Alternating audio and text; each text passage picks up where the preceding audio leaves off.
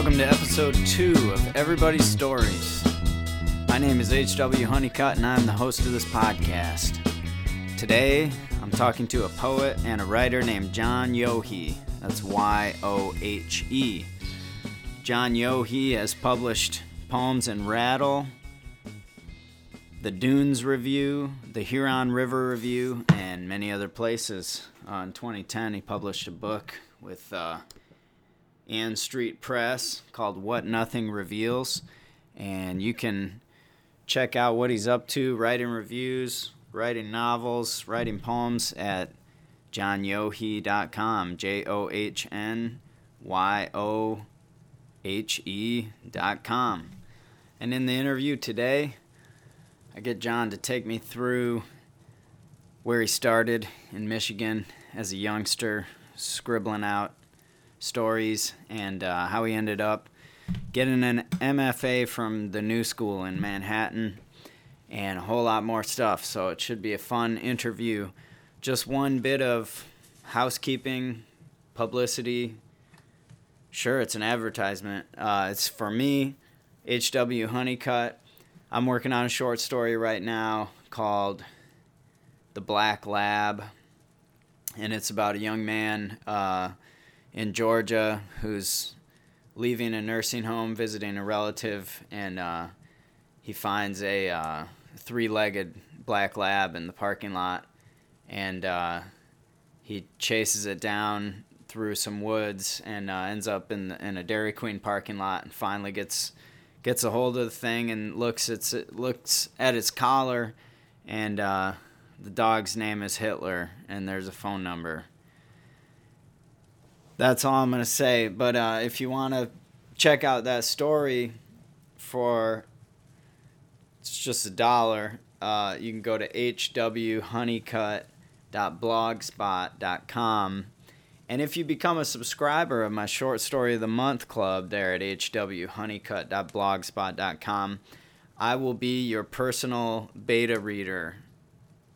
You can send me anything you're working on. If you're a writer, if you're working on essays, poems, a novel, you can send it to my email. And as long as you're a subscriber of my Story of the Month Club, I got time for you. You're important to me.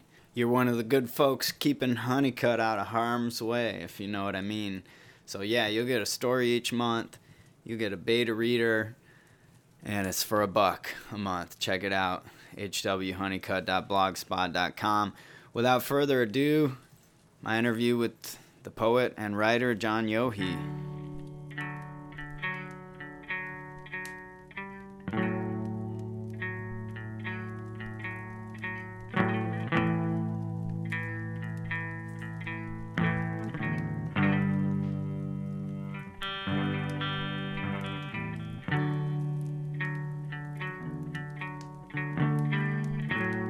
John Yohe, thank you so much for coming on Everybody's Stories.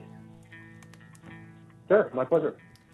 So you're a writer, and you've published quite a bit based on just what I've read on your website and blog. You can get to it through johnyohe.com. That's JOHNYOHE.com. So what got you interested in writing? We're talking way back, as a kid? Yeah, the first time you thought, I want to have a poem or a story in a book, and I like reading those, and I want to, contribute to some of that. I got some stories. When did you? I'm not sure. Yeah, I'm not sure it involved wanting to be published. I'm not even sure. I mean, maybe it did vaguely in the background, but actually, surprisingly, the earliest memory I have of wanting to or attempting to write something was I used to read all the Hardy Boy mystery books. Oh yeah. And I can't remember how old I must have been. Surely 8 or 9 or 10 maybe, but I remember reading the Hardy Boys, and that was the first time that I turned around and I started with my own mystery. Like, I had this idea for this mystery. And so I remember telling my mom, like, I want to write a Hardy Boys book or something. And so I wrote, I think it was a total of like 2 pages handwritten at the start. And then I was really like, oh yeah, this takes a lot of effort to write a whole novel. So there was that. Like, I got the 2 pages and I don't even know what happened to them.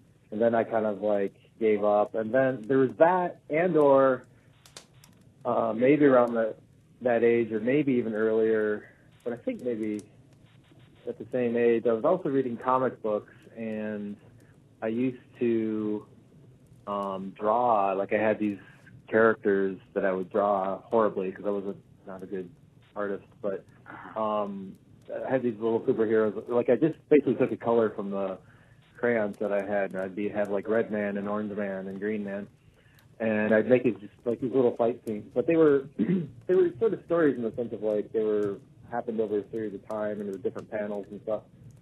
And I don't know if there was no words involved in those, but it was this sense of like trying to enact a fight scene like I've seen in the comic books. And so I don't know, both of those examples to me are examples of how I think all writers emulate what they read. Like, they read something good that somehow, they respond to, and they want to not imitate it exactly, but to emulate the feel of something. So like with the Hardy Boys, I wanted to emulate, a mystery. I wasn't trying to copy exactly, but I was like, okay, I think I have this idea for like how it would develop, blah, blah, blah.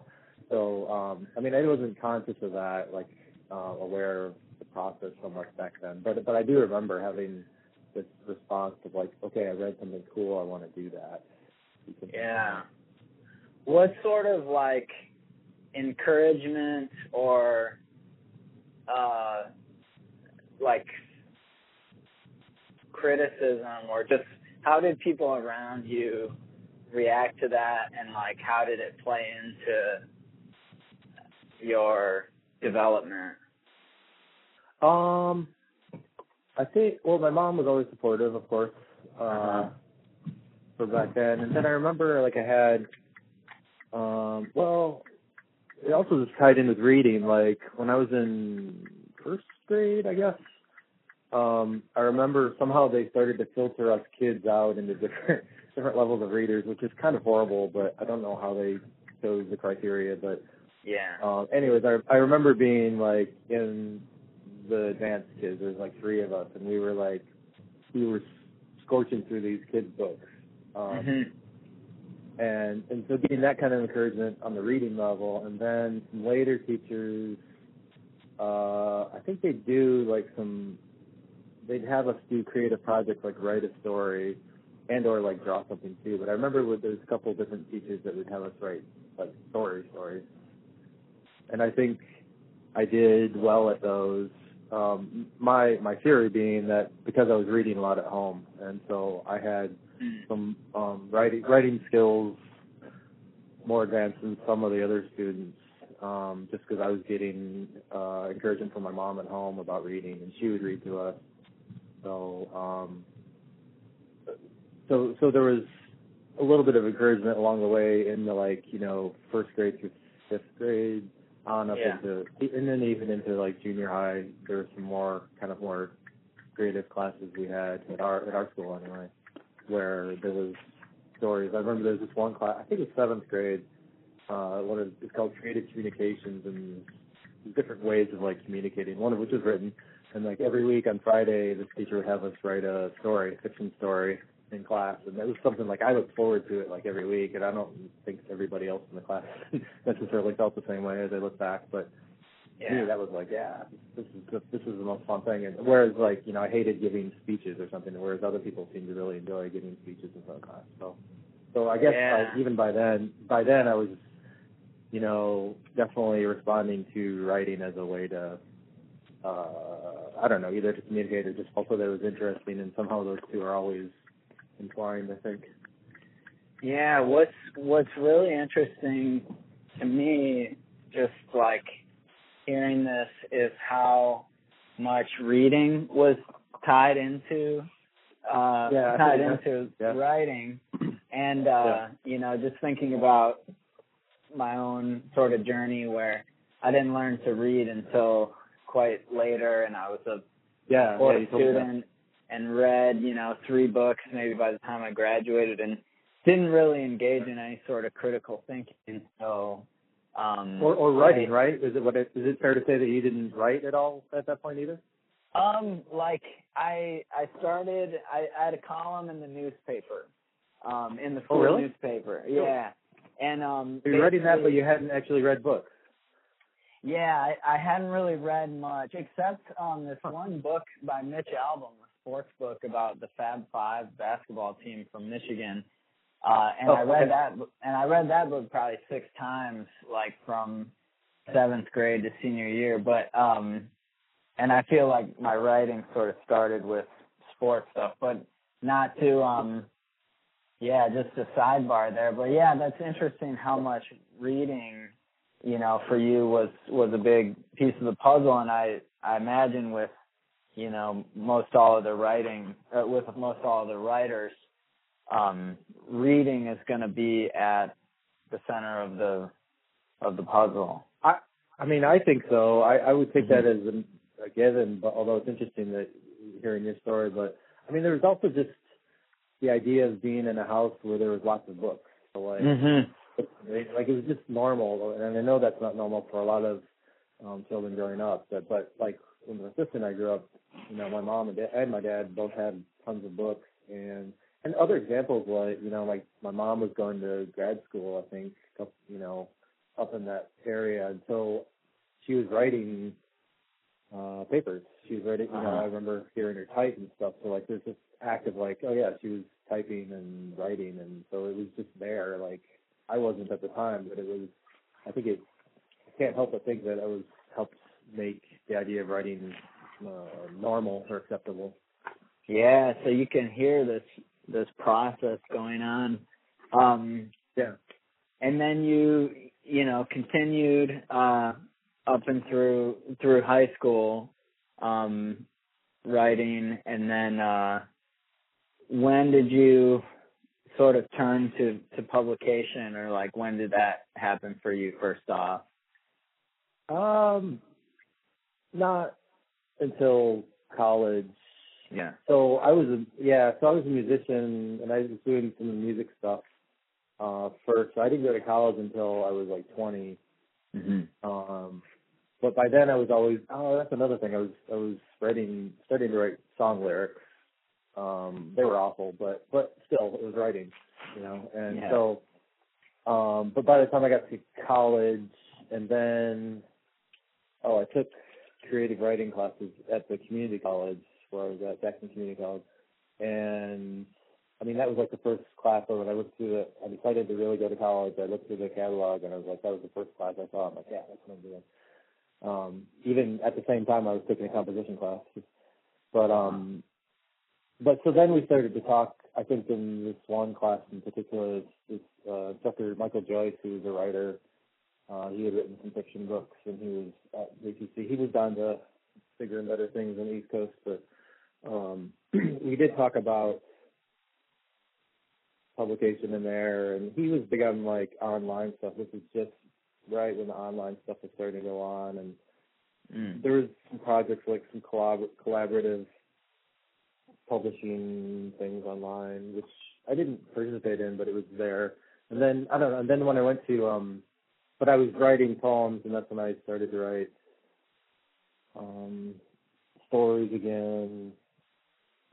But I think it wasn't until like Michigan State, so like my 3rd and 4th year of college, when you start to get funneled in I became an English major, and then you start to delve more into other like poets and short stories, and then I became aware of literary magazines, and you know, you start to look in the back of like the, I don't know, Best American Fiction or something, the anthology, and then you see like, oh yeah, these were originally published in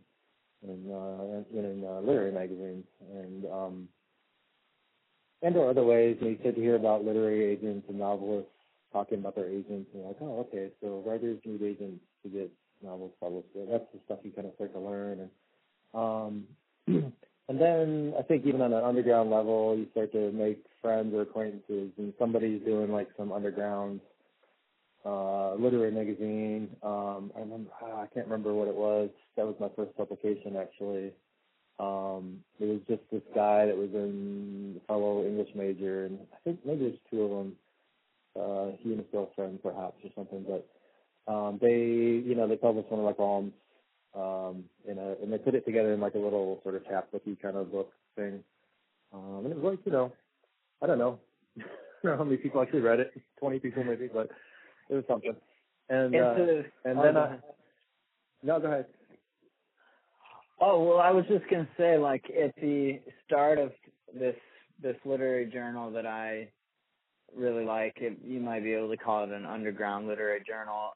At the beginning of it, a type of zine. It's called The Minus Times, and Patrick DeWitt, who's now, one of the, like, biggest writers in Canada, or, he's an incredible rising star.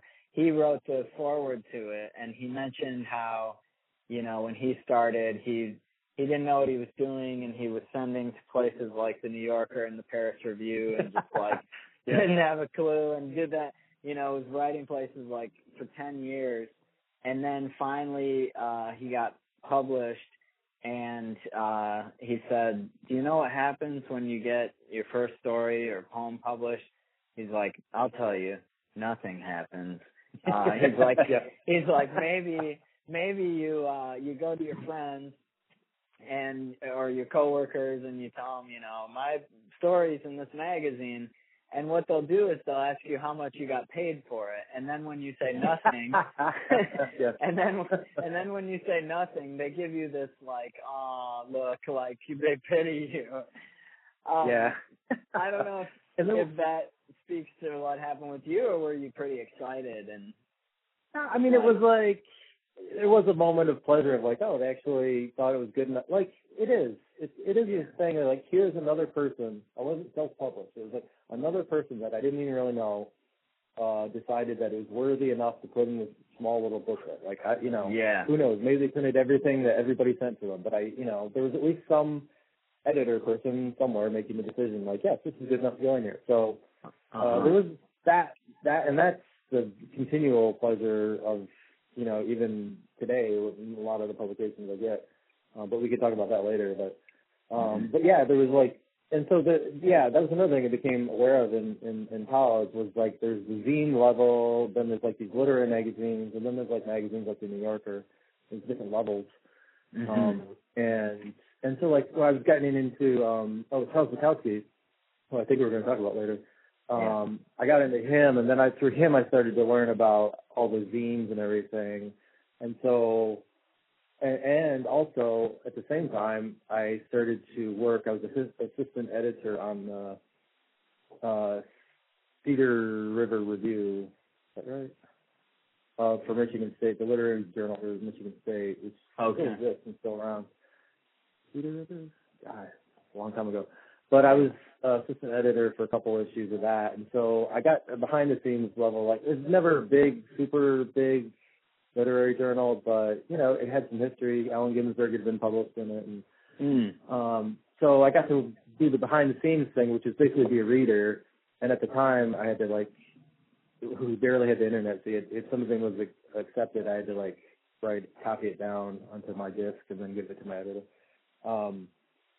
But we, I got the whole deal of there's this thing called the flush pile where everybody that sends stuff in, their stuff gets in this pile. So as a reader, I never even saw their letters of introduction or something. The editor, Jackie Justice, who's still in Michigan, she would just see the letter and then just put everything in a flush pile, and then a bunch of us would take turns just reading and voting on these what to include. And so I got to see how the literary journal works. But there was the zines where it was basically every zine's just almost just one person doing their own thing, and yet they're still editors. They're making decisions, and they have an aesthetic and about what they want. And so you can see the difference between, and there's the zine poetry, at least in the Charles Bukowski world and all those places, a little bit more edgy, more, I don't know, I would say street, but that sounds kind of really slangy, but And then like the literary journals, you know, the cliche is like they're more like melodramatic and going for wisdom, and I don't know. But so anyway, in college is where I really got aware of the different levels of where one could publish and get into publishing. So, you know, from zines to literary journals to New Yorker to writing fiction, you write a novel, you just go directly to a literary agent, maybe, like independent presses, which have become kind of popped up more, it seems like, in the last 2 decades. Yeah. So I think college is where I really started to think, like, okay, I want to get published. So I got, like, the one poem published in that little zine from whatever. The first big, what I call big publication that I had was post-college. It's a poem called Going Greyhound, and it was in the literary journal Pearl out of like L.A. Okay. And I just knew about it, Pearl, because it was kind of known in the zine world. It wasn't associated with the university, but it was a little bit more prestigious than zines. And like Bukowski is published in there, and then, you know, some other like more underground writers. And this is like post-college. I wrote Going Greyhound, I think, on my first big trip out west. And I'm not sure how long I sat on it or worked on it or something, but I sent it to Pearl, and they took it. And that was, I mean, it was like a surprise. I was like, oh my God, you know. Yeah. And again, there's this larger sense of like, oh, this is another I absolutely don't even know from way across the country. And then she took it, and no money. I got 2 free copies of the book or something like that. But I was in a journal that I was like really wanted, like, it meant a lot because it was in that circle. It was in like the Bukowski Underground Writers Circle. It was like I felt like I'd reached a plateau there or something. And yeah, then it was after that. Okay. like a publication that you would have wanted to read even if you weren't in there. Yes, exactly.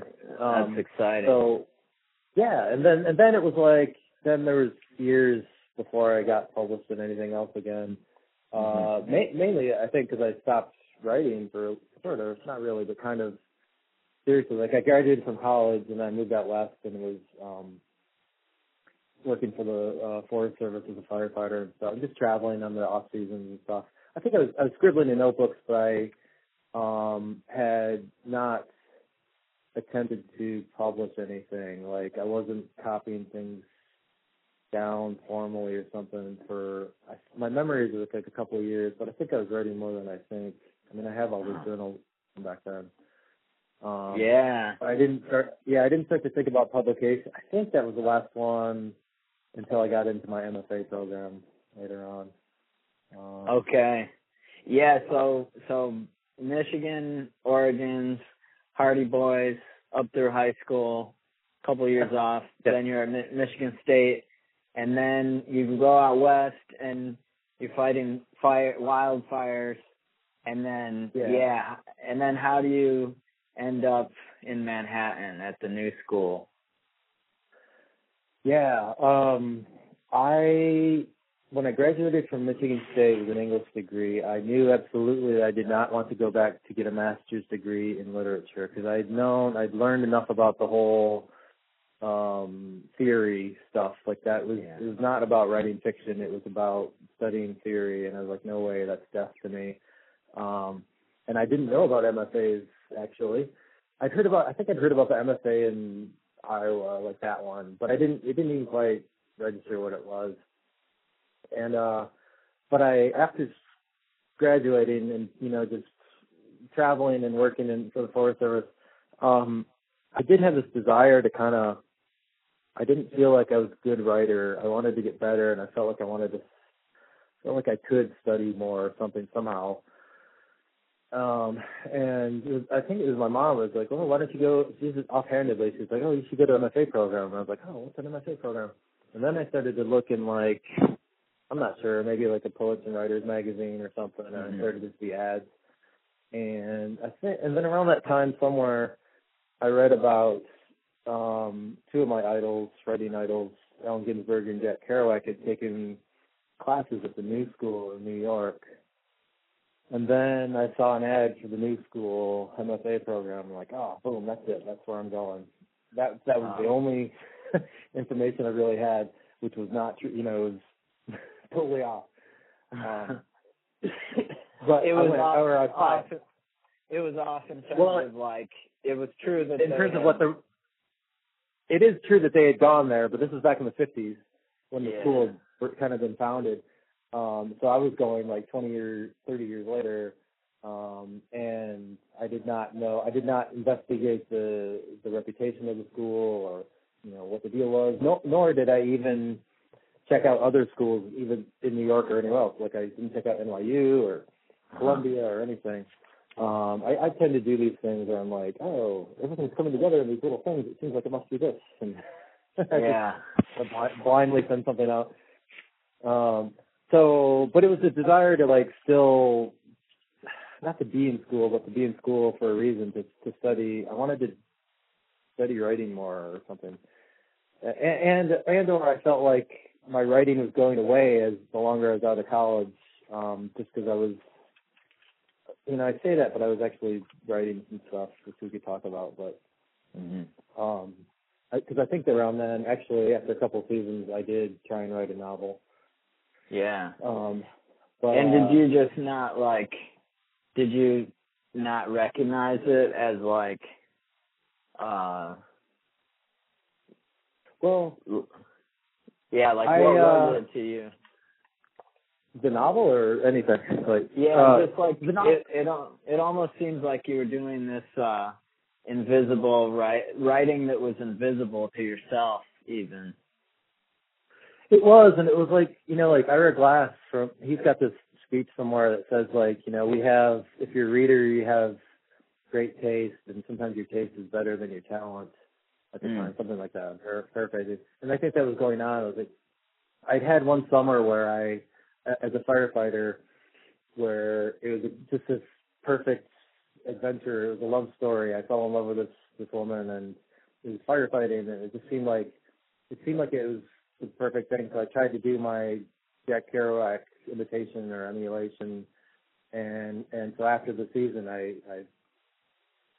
wrote about that summer, about being in love with firefighting, and I thought it was great, and I was trying to imitate Kerouac and Hubert Selby Jr. or something, just trying to be weird with the writing, and I wrote it, and I thought it was done, like straight through almost, because I wanted to be like Kerouac, and I thought it was great, because I'd done it, and doing it was great, Anyways, and I don't know. Then I immediately tried to send out some query letters to literary agents, and I think I write a better query letter than I do a novel. I think at that point, so I got some nibbles, and then some enthusiastic nibbles from some literary agents because I sold it as like a Kerouac, firefighting thing, blah blah blah, and they're like, yes, please send it.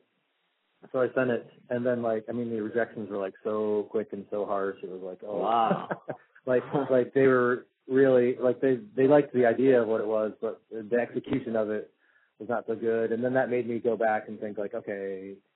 Then I started to self-doubt, and so I ended up I still have this novel, but I've rewrote it 4 times now. But at the time, I tried to rewrite it, but there was a sense of oh, I'm not a good enough writer yet. I didn't trust myself, nor did I really think I had the skills. I realized I was not the next Kerouac. I was not that good, and so there was something about. And in fact, when I ended up applying for MFA program, I applied for a dual degree. I actually thought I was going to get in for fiction, and I just was like, oh, I'll do fiction and poetry at the same time. But they ended up accepting me for poetry and not for fiction. So that kind of changed directions. But anyway, which we can talk about. But at the time, there was, I felt a real sense of I could be better. I want to be better. I think I need, either to be in a community or at least to get just to learn about or just get time to do more writing. I don't know, to have a concentrated time. Mm-hmm. Maybe also be in a community too, to be with writers because I was like among like firefighter people, and even my friends in the off season they're creative people, but none of them were writers. They were more like actors and stuff. So I don't know, and so it was kind of off a whim. I applied for the new school for social research MFA program, and then I kind of forgot about it and went off and had another adventure, and then they accepted me at once. They accepted me, and I turned them down because I was in the middle of some adventure or something. And then later, I was in Flagstaff for the summer. That adventure got cut short, and I ended up just in Flagstaff sitting around doing nothing. I was like, wait a minute, maybe I could just. I'm not doing anything here. I might as well just go to this MFA program. So I called the director back up, and he's like, well, we just had somebody cancel because they're sick. We'll put you back in. So I got in at the last minute. Oh, wow. So once you got there, and what lured you there, sort of the legend of the beat writers that were there. Yeah, it was. And, I have to confess, it was. Yeah. Yeah, and that attracted you. And then, what did you find when you got there? And this would have been like 1992. No, this was 98. Okay, 98. 98 to 2000 or something. Okay. When I got there, so the new school, well, the whole writing world at the time was less Allen Ginsberg, although he was still alive at the time. But there was a lot of what's called language poetry, which is still around.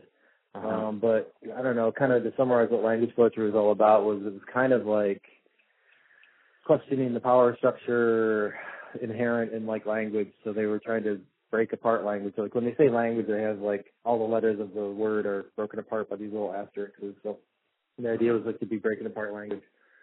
So to me, which I hadn't had much experience with, you know, despite having gone to college, it all just seemed like kind of didn't make sense. Yeah. Or it was just not what I still don't think really is what I like in poetry. I recognize it now that it's a thing, but it's still popular. But anyway, so the department was kind of dominated by like they had one of their star poets was a language poet, and some of the other, and then I don't know, and it kind of depends when you get accepted into a program, like which of the instructors were the ones reading the applications, because their tastes will reflect in that year's class. And I saw that happen with the year following mine and the year ahead of mine. Both of who, like the people in the year ahead and the people behind me, I had much more in common with than the people in my year. Okay. So there's a lot of language poets who did not like my, you know, kind of narrative stuff. Like at the time I was into Bukowski and I discovered Gary Snyder by then, so I had some kind of outdoors-based poems. And in the middle of New York, that like did not go over well. And so, you know, or there's a bunch of factors. You know, I'm not saying they're great either, but there's I think this is probably true of any MFA program and any kind of creative writing class at the graduate level. Like you usually find like 2, maybe 3 other people in the class that you acknowledge as peers. And then the rest are kind of like off on their own, doing their own thing, and they're finding their own little groups too. And I mean, ideally, you learn how to help everybody. Like you can kind of get a bigger picture, like beyond what you like, to kind of hopefully give some feedback to other people, which I tried to do. I really did try to do. But I don't think it was necessarily mutual sometimes. But so unfortunately, I had some good teachers who were not language poets. It was just like David Trinidad, who teaches now at Columbia in Chicago, and then David Lehman, he's the editor for the Best American Poetry series, which I didn't know about at the time, but so I lucked into having him as an instructor for a couple of classes, and learned a lot from him. But again, it's my own ignorance about, like, despite having gone to Michigan State and graduated with an English degree, like I did not know a lot of things, like that there was a Best American Poetry anthology and lots of things. So, but they were helpful. Like, you know, if you go to classes and you participate, you know, willingly, like sincerely, and then you do the work, you know, I think teachers really appreciate that. And I don't know, it was another world too. Like, that program was set up for night classes so that most of the people in class had day jobs, a lot of them like in the publishing biz and stuff. Whereas I kind of showed up and I didn't have a job, and I was a psych messenger at first. Later I became a tutor, but at first I was like a psych messenger, so I was like this. I think they thought I was a scary dude coming into their class, like with long hair, and you know. You know, I kind of New Yorkified myself a little bit after a while, but the damage had been done, perhaps. But so, yeah. Anyways, I was. What does that mean? What does that mean to New Yorkify? Oh, I started wearing all black, and I didn't wear jeans. You can't wear jeans in New York anymore, or anywhere, at any time. Stop wearing jeans. Stop wearing shorts. Stop wearing my Converse high tops and switched to like Doc Martens or something, and tried to be a little bit more, you know, what would be called hipsterish or something, I guess. But you know, despite all that, New York was amazing. Like I had been scared of New York, and I kind of considered myself a spy going in. But I lived there. I got student housing, and then, I mean, New York's just amazing, full of energy. And there was writing events going on at least twice a week anywhere. So like, I mean, like our program always had a reader or two every week, which I would go to. And then David Lehman, one of my professors, he ran a program over at this bar called the KGB Bar, and they do something every Monday night, I think. They'd have poetry readings there. And then there would be like conferences or something, you know, like Sharon Olds would do a reading for the Stella Adler Academy or something, and you just, you know, you could hear about stuff. And then there would be some open mics, and I went down to like the Nuyorican, which was like the hip happening place for spoken word poetry, or, you know. So I was learning from those people too, and, you know, just all kinds of stuff. And then, you know, bookstores, and then in grad school, hopefully everybody has a good program where they throw tons of books at you and you read a lot. So yeah, I mean, way beyond anything I'd read in my undergraduate classes. This is now getting into more obscure poets, and we're going back into history of poetry too. So. Yeah, it's interesting to think about. You know, not only the role of reading and the formulation of a writer's career, but also a place, and just thinking about being in New York, where you know you can swing a stick and probably hit a writer around you, and I don't know if I mean, I imagine, you know, with the academic scene and there's still a lot of traditional publishing there, but like in New York, but the exploding rents are, you know, I'm driving a lot of creative people out. Like, what do you, just sort of reflecting back on the places that you've been, whether it's coming out of Michigan or, you know, being in New York, or sort of now you're in Portland, Oregon, where, speaking of Patrick DeWitt, I don't know if he still lives there, but I knew he lived there for a while. Like, how, just in your career, how have you noticed, like, where you're at in terms of locality sort of creeping into influence your writing one way or another? Has a place ever, Yeah, I associate place like with different writers too. Like when I was an undergraduate, or like at Michigan State, like I read Gary Snyder, but I did not get him. I just didn't get him. I didn't dislike him, but I just didn't get him. And it wasn't until I moved out to the American West myself, where he's from, that then I went back to like Turtle Island, his big book, then I started to be like, he'd been a firefighter, he'd been a fire lookout, and I started to backpack and walk, just see the West, Arizona, Colorado, California. Then I went back to him. It was like, oh, I get it. Like, his writing's so much a part of the landscape that I think I needed to see the landscape in order to really appreciate him. And so, and I think I've had that experience. Yeah, and I've had that experience like with other writers, like Jim Harrison, he writes poetry, but also is kind of known for novels and novellas. I got into him, and he's from Michigan, northern Michigan, and I didn't get into it first, but I think because I chose the wrong books. But once I started to discover the ones that were really about Michigan, I was like, oh, I get it. And then he moved out west and started to talk about, especially in his poetry, like some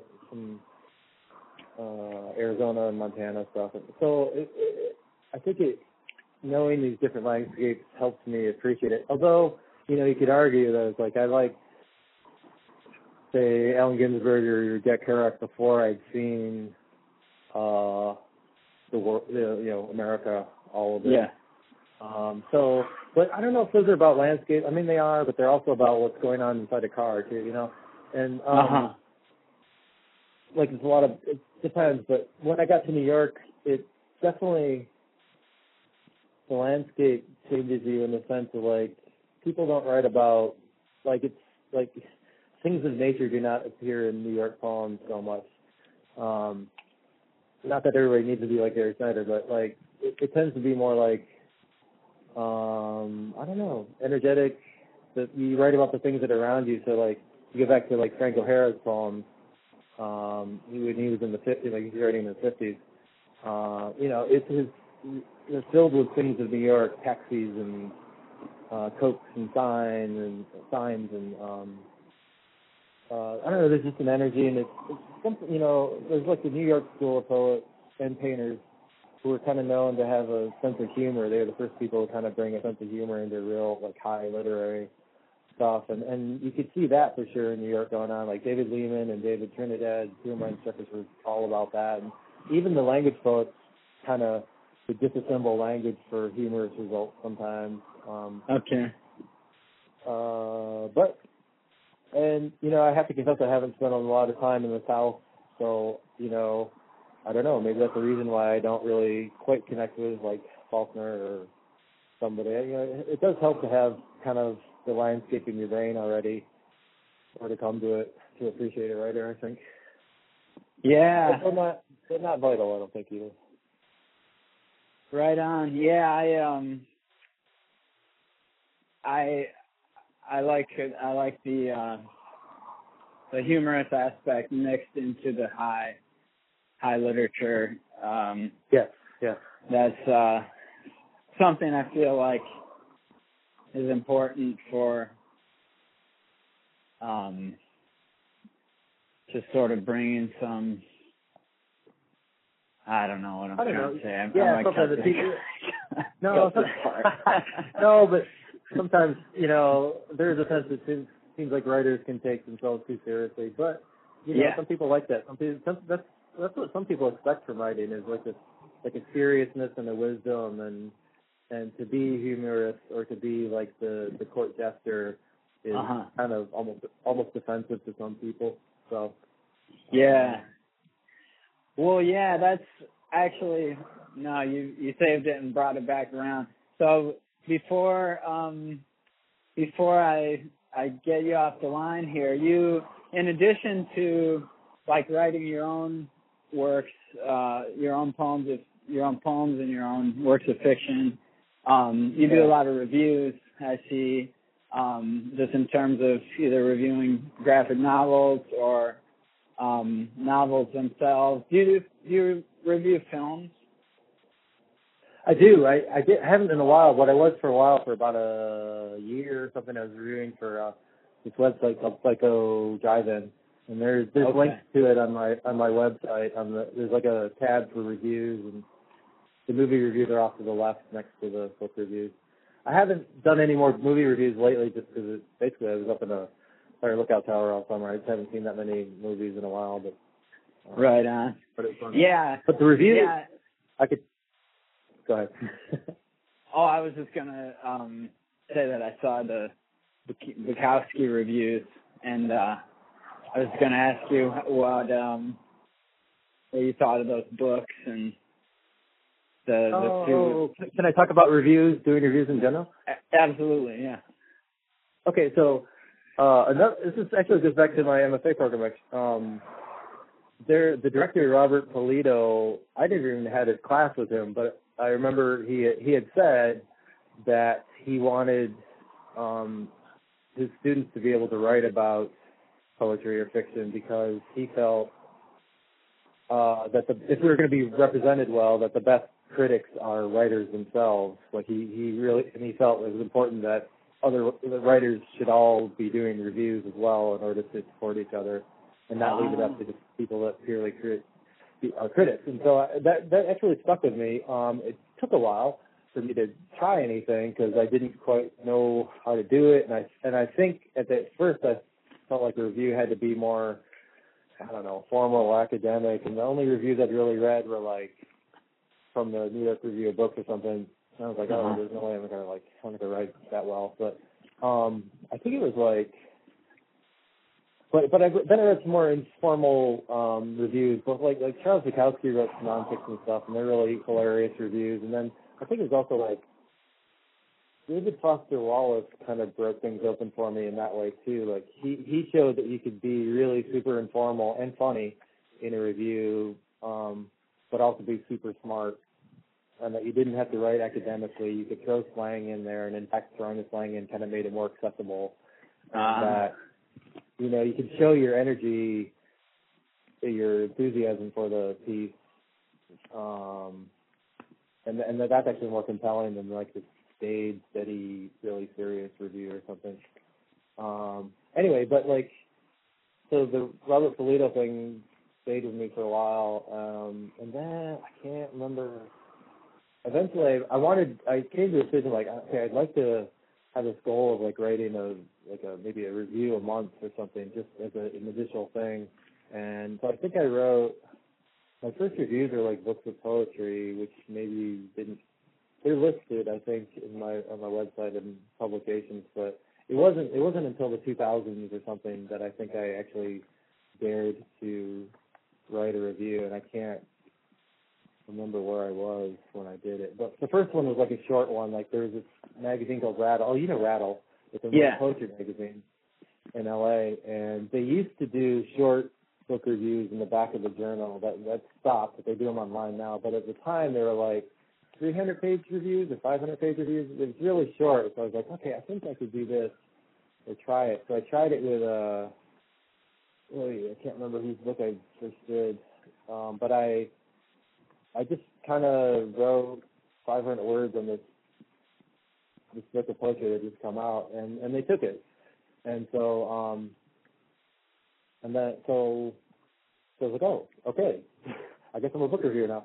Yeah. And that still didn't quite get me writing them all the time. I think I wrote here and there every once in a while. I would write one. I think I got a couple in Rattle, and then I think I might have written a couple that I published online, with this website called Clockwise Cat, which, she took one, and that was more informal yet. And then I was like, oh, okay, you can do it formal and still take it. It kind of depends on how big of a website, you want. And I tried, and then I wrote a review for Bonnie Jo Campbell's American Salvage, a book of short stories. She's a Michigan writer, and I was like, this book rocks, and I really want to support it, and I want to write a review about it.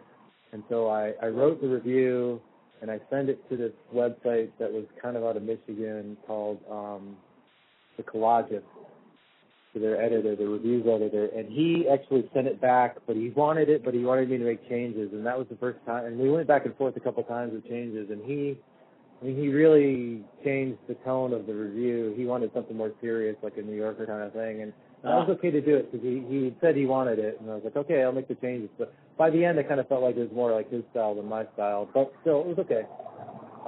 And but that turned out to be good because when I later tried to do more book reviews, like he was full up, but he recommended this other website called Entropy, which is which I've been writing for now for like a year or more than a year now. Yeah. Regularly, which is where I think you were coming in. But I wanted to say one other thing about reviews is I also, I don't know how much time we got, but I also had for some reason, when I was back in Michigan, when I knew you way back in Michigan teaching and stuff, I had started to delve back into comic books like I'd liked up through high school. And I was starting to learn about like there were comic books for adults, there's a whole world of like other literature. And for some reason, I'd always liked this character, Red Sonja. She was kind of paired up with Conan the Barbarian, but she was always just a comic book character. I felt never was taken seriously, and I ended up doing some research on her in college, and I was like, something is building up. I wanted to write about her somehow. So eventually I finally did when I got to Portland. I wrote this it wasn't a review, it was more like an essay about her. And but I sent it to this kind of randomly to this website about comic books called Comics Bulletin. I tried some others and they've never heard back, but the guy from Comics Bulletin, my editor, Jason, he sent it back and he wanted to do it. It was longer than what they did, and he had some suggestions for changes, which were totally right on. But anyway, he accepted it and published it, and I was like, oh, boom, like this is another good, like another new genre or type of writing for me. Like kind of, it was an essay, but it was kind of a review, and I really liked it. It was more like David Foster Wallace-ish kind of, which I was kind of proud of. And then, but anyway, the one thing about that was after Jason published that essay, he turned around and asked me, so do you want to write some reviews about so-and-so and so-and-so? And I was like, at that point I could have said no, and it's like, that doesn't really interest me or something, but I said yes. And every time so I wrote, like he gave me like this Buffy the Vampire Slayer comic book, which I was like, I don't really care, but I'll read it and I'll write a review about it. And so my point being that I said yes. Like when somebody actually, when he offered to give me an assignment, like to write, it was like, yes. And so he gave me these weird graphic novels I never would have written or read. And I was like, yeah, okay, I'll write it. And I gave my honest review, and he liked it. And we developed this relationship where eventually he was sending me bigger, more important stuff. And we kind of figured out my taste. Like I like ecological stuff or political stuff in my graphic novels. But I'd still get some like, superhero stuff too. And, he just, anytime he'd offer, I'd say yes. And so I think that was just a good lesson for any writer. Like if anybody ever asks you to write something, just say yes. Like even if you don't think you're gonna like it. But I really ended up I think learning a lot from just being a reviewer and thinking about how I think about reading. It's amazing. I'm big on like abolishing the myth of the lone J.D. Salinger and his orange boiler suit, like in a shed somewhere, just like henpecking out the masterpieces all by himself, and that's all he does is just write all day. And it's like just hearing your trajectory coming through as a writer, like it's remarkable. Just the interaction and the dialogue with other writers in terms of reading at the origins, and now how reviews has sort of taken such a big part in your career, and it's like you're sort of talking back to the works, through the reviews, and then the readers join in, and it's interesting. It's like you actually, for part of the year working as a wildfire lookout, you actually are like going out in seclusion and like coming up with ideas, but even doing that, you're still like very connected to other people who are. Yeah, I mean, it helps that we have the internet nowadays, and they don't do it like they used to do with Kerouac and Snyder. Like you get it, they take you down once a week at least, usually so I could still get on and get an email and check my Facebook and all that once a week. Oh yeah. But yeah, like Jason, his full name is Jason Sachs, he's editor for Comics Bulletin, but he'd send me like these care packages of like 4 graphic novels over the summer, and I'd you know, I could just take my time and I'd read them and then I'd write a review and just, you know, rise them a little bit at the time. And then when the week came down, I'd come down to the Civilization and send off a review to him. And he took care of the artwork and everything and published it. So, right on. Yeah, so it was still possible. But I totally agree with you that their writing very much is about having a community of people. Even Ballinger at the early stages had people around him. Later on, he became more eccentric, I think. But yeah, at the beginning stages, for sure, he was like out and about, meeting people and meeting other writers. And, so, I think and I kind of kicked myself. I don't regret it, but I kind of kicked myself. Like I had friends in college, writer friends, and I just didn't cultivate them, or I didn't keep them. Like I took off to the West, and I think when you read about writers and you start to delve in their backgrounds and stuff, you really start to discover how much they were part of a certain group, and other people in that group were helping each other, they were reading each other's stuff and giving recommendations and helping each other out. And I think it is vital to have like a group of friends. So that's what I would say to your listeners is like cultivate your community, your Sangha of writers. Yeah, absolutely. Do you have 10 more minutes to just sort of, I'm just curious what you, you laid out. Yeah, so you reviewed On Writing, and so one other sort of. The Charles Bukowski one, for whom, the bell tolls for you.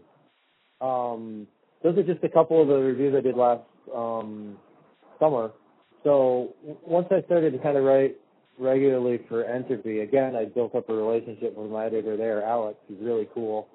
He's a great editor because he likes my informal style, but he will definitely go through and catch me on my little spelling errors or, small grammatical stuff. And we'll even have back and forth about wording sometimes, but he's totally smart and really, sympathetic. But once I really liked being able to do something regular, like a regular review every once in a while. So I just kind of keep my eyes and ears open for like new, interesting books that come out because you want to kind of review newer stuff. So I don't know, it's just the whole theme. You just review newer books. The Bukowski ones, Bukowski's been like one of my heroes for a long time. And usually I review like more independent books, but, and Bukowski was kind of published through either Black Sparrow or Echo and or the one in San Francisco. City Lights? City Lights, yes. So anyway, those two books came out over the summer when I was working over in Idaho, and they just appeared, and I'm like, I wanted to, for a couple of reasons, review his books because, the first one was on writing, so I was like, okay, I gotta read this because this is one of my literary heroes. Yeah, I want to see how he thinks about writing, which I kind of already knew, but I also want to bounce that off of what I think of what is writing. And I also wanted to promote him too, because I think, he's underground and he's fairly well known. Like a lot of people know him. Not a lot of people have read him, and so sometimes they have there's this reputation that he has among certain circles. And so that was also an intention is kind of like to push back against that too, to show him, show other people that he was a thinker and not just like this, alcoholic slob. Yeah. So, it was a pleasure just to read that book. I would have read it anyways.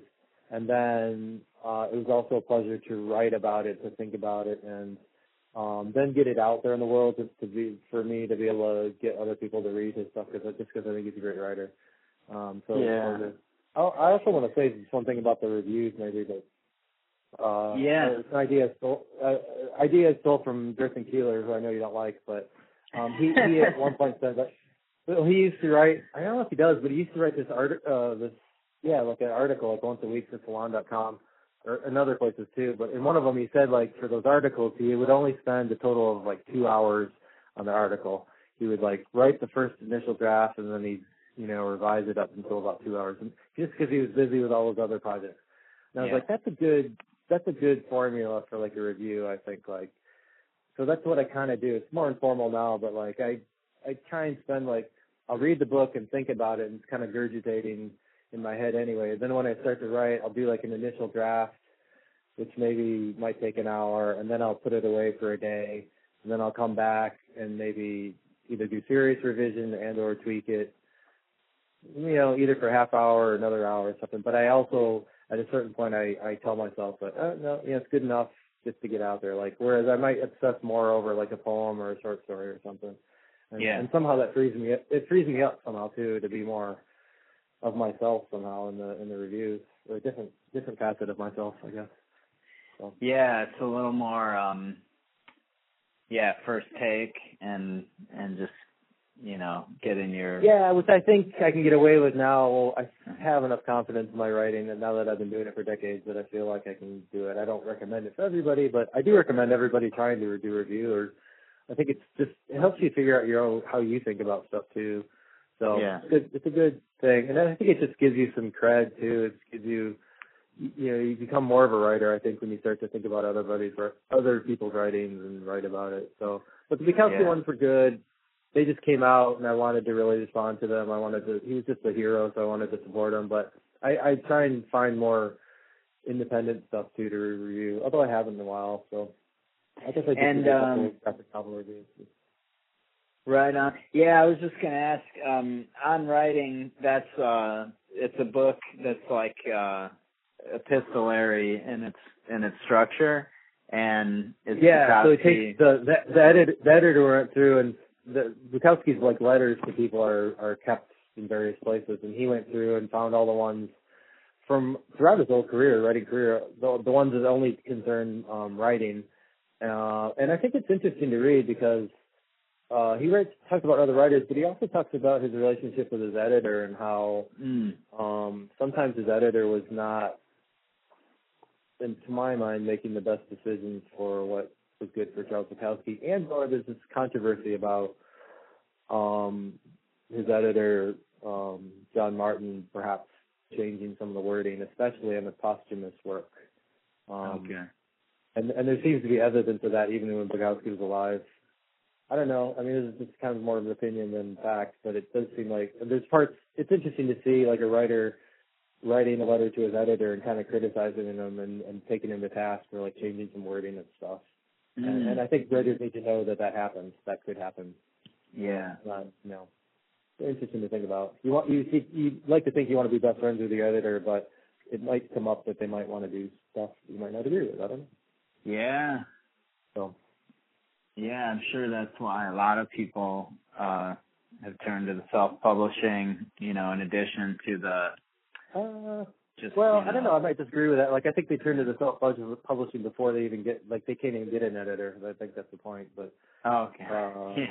I don't know. I think good editors will probably try and develop a good relationship, and they won't push people. Like the two editors I have, Jason and Alex, right now, just we're all on a smaller level, but they give good constructive feedback, like, and sometimes it's about ideas or something that's not clear, where I'm like, oh yeah, of course, I'm grateful that they pointed that stuff out so I don't look like an idiot. That's what I think an editor should do, at least. So who's to know? I'd like to find out what it's like to have an editor for a novel or something. Right on. Yeah, well, on that note, we'll let you go. I appreciate you coming on Everybody's Stories. No, this was fun. It was good. It's like doing a review. It's kind of like good to kind of talk about my writing, and it helps me think about it. And it's a good question. Good combo. Oh, thanks.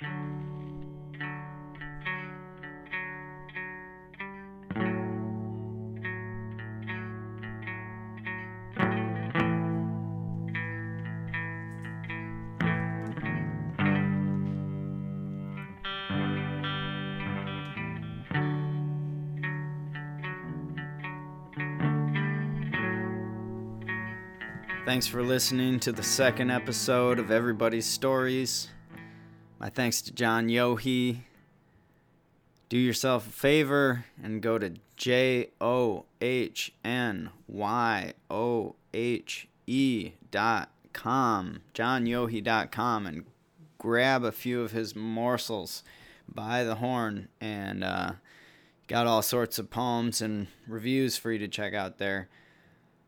Sorry to everyone if the sound wasn't up to snuff. This is a baby podcast, second episode, and trying things out. But the next guest that comes on, and if Yohi gives us the honor again to come back on, we're going to have some crystal clear sound. That's all. Thanks for tuning in. We hope you catch the next episode, and by we I mean me, the host, H.W. Honeycutt. Goodbye.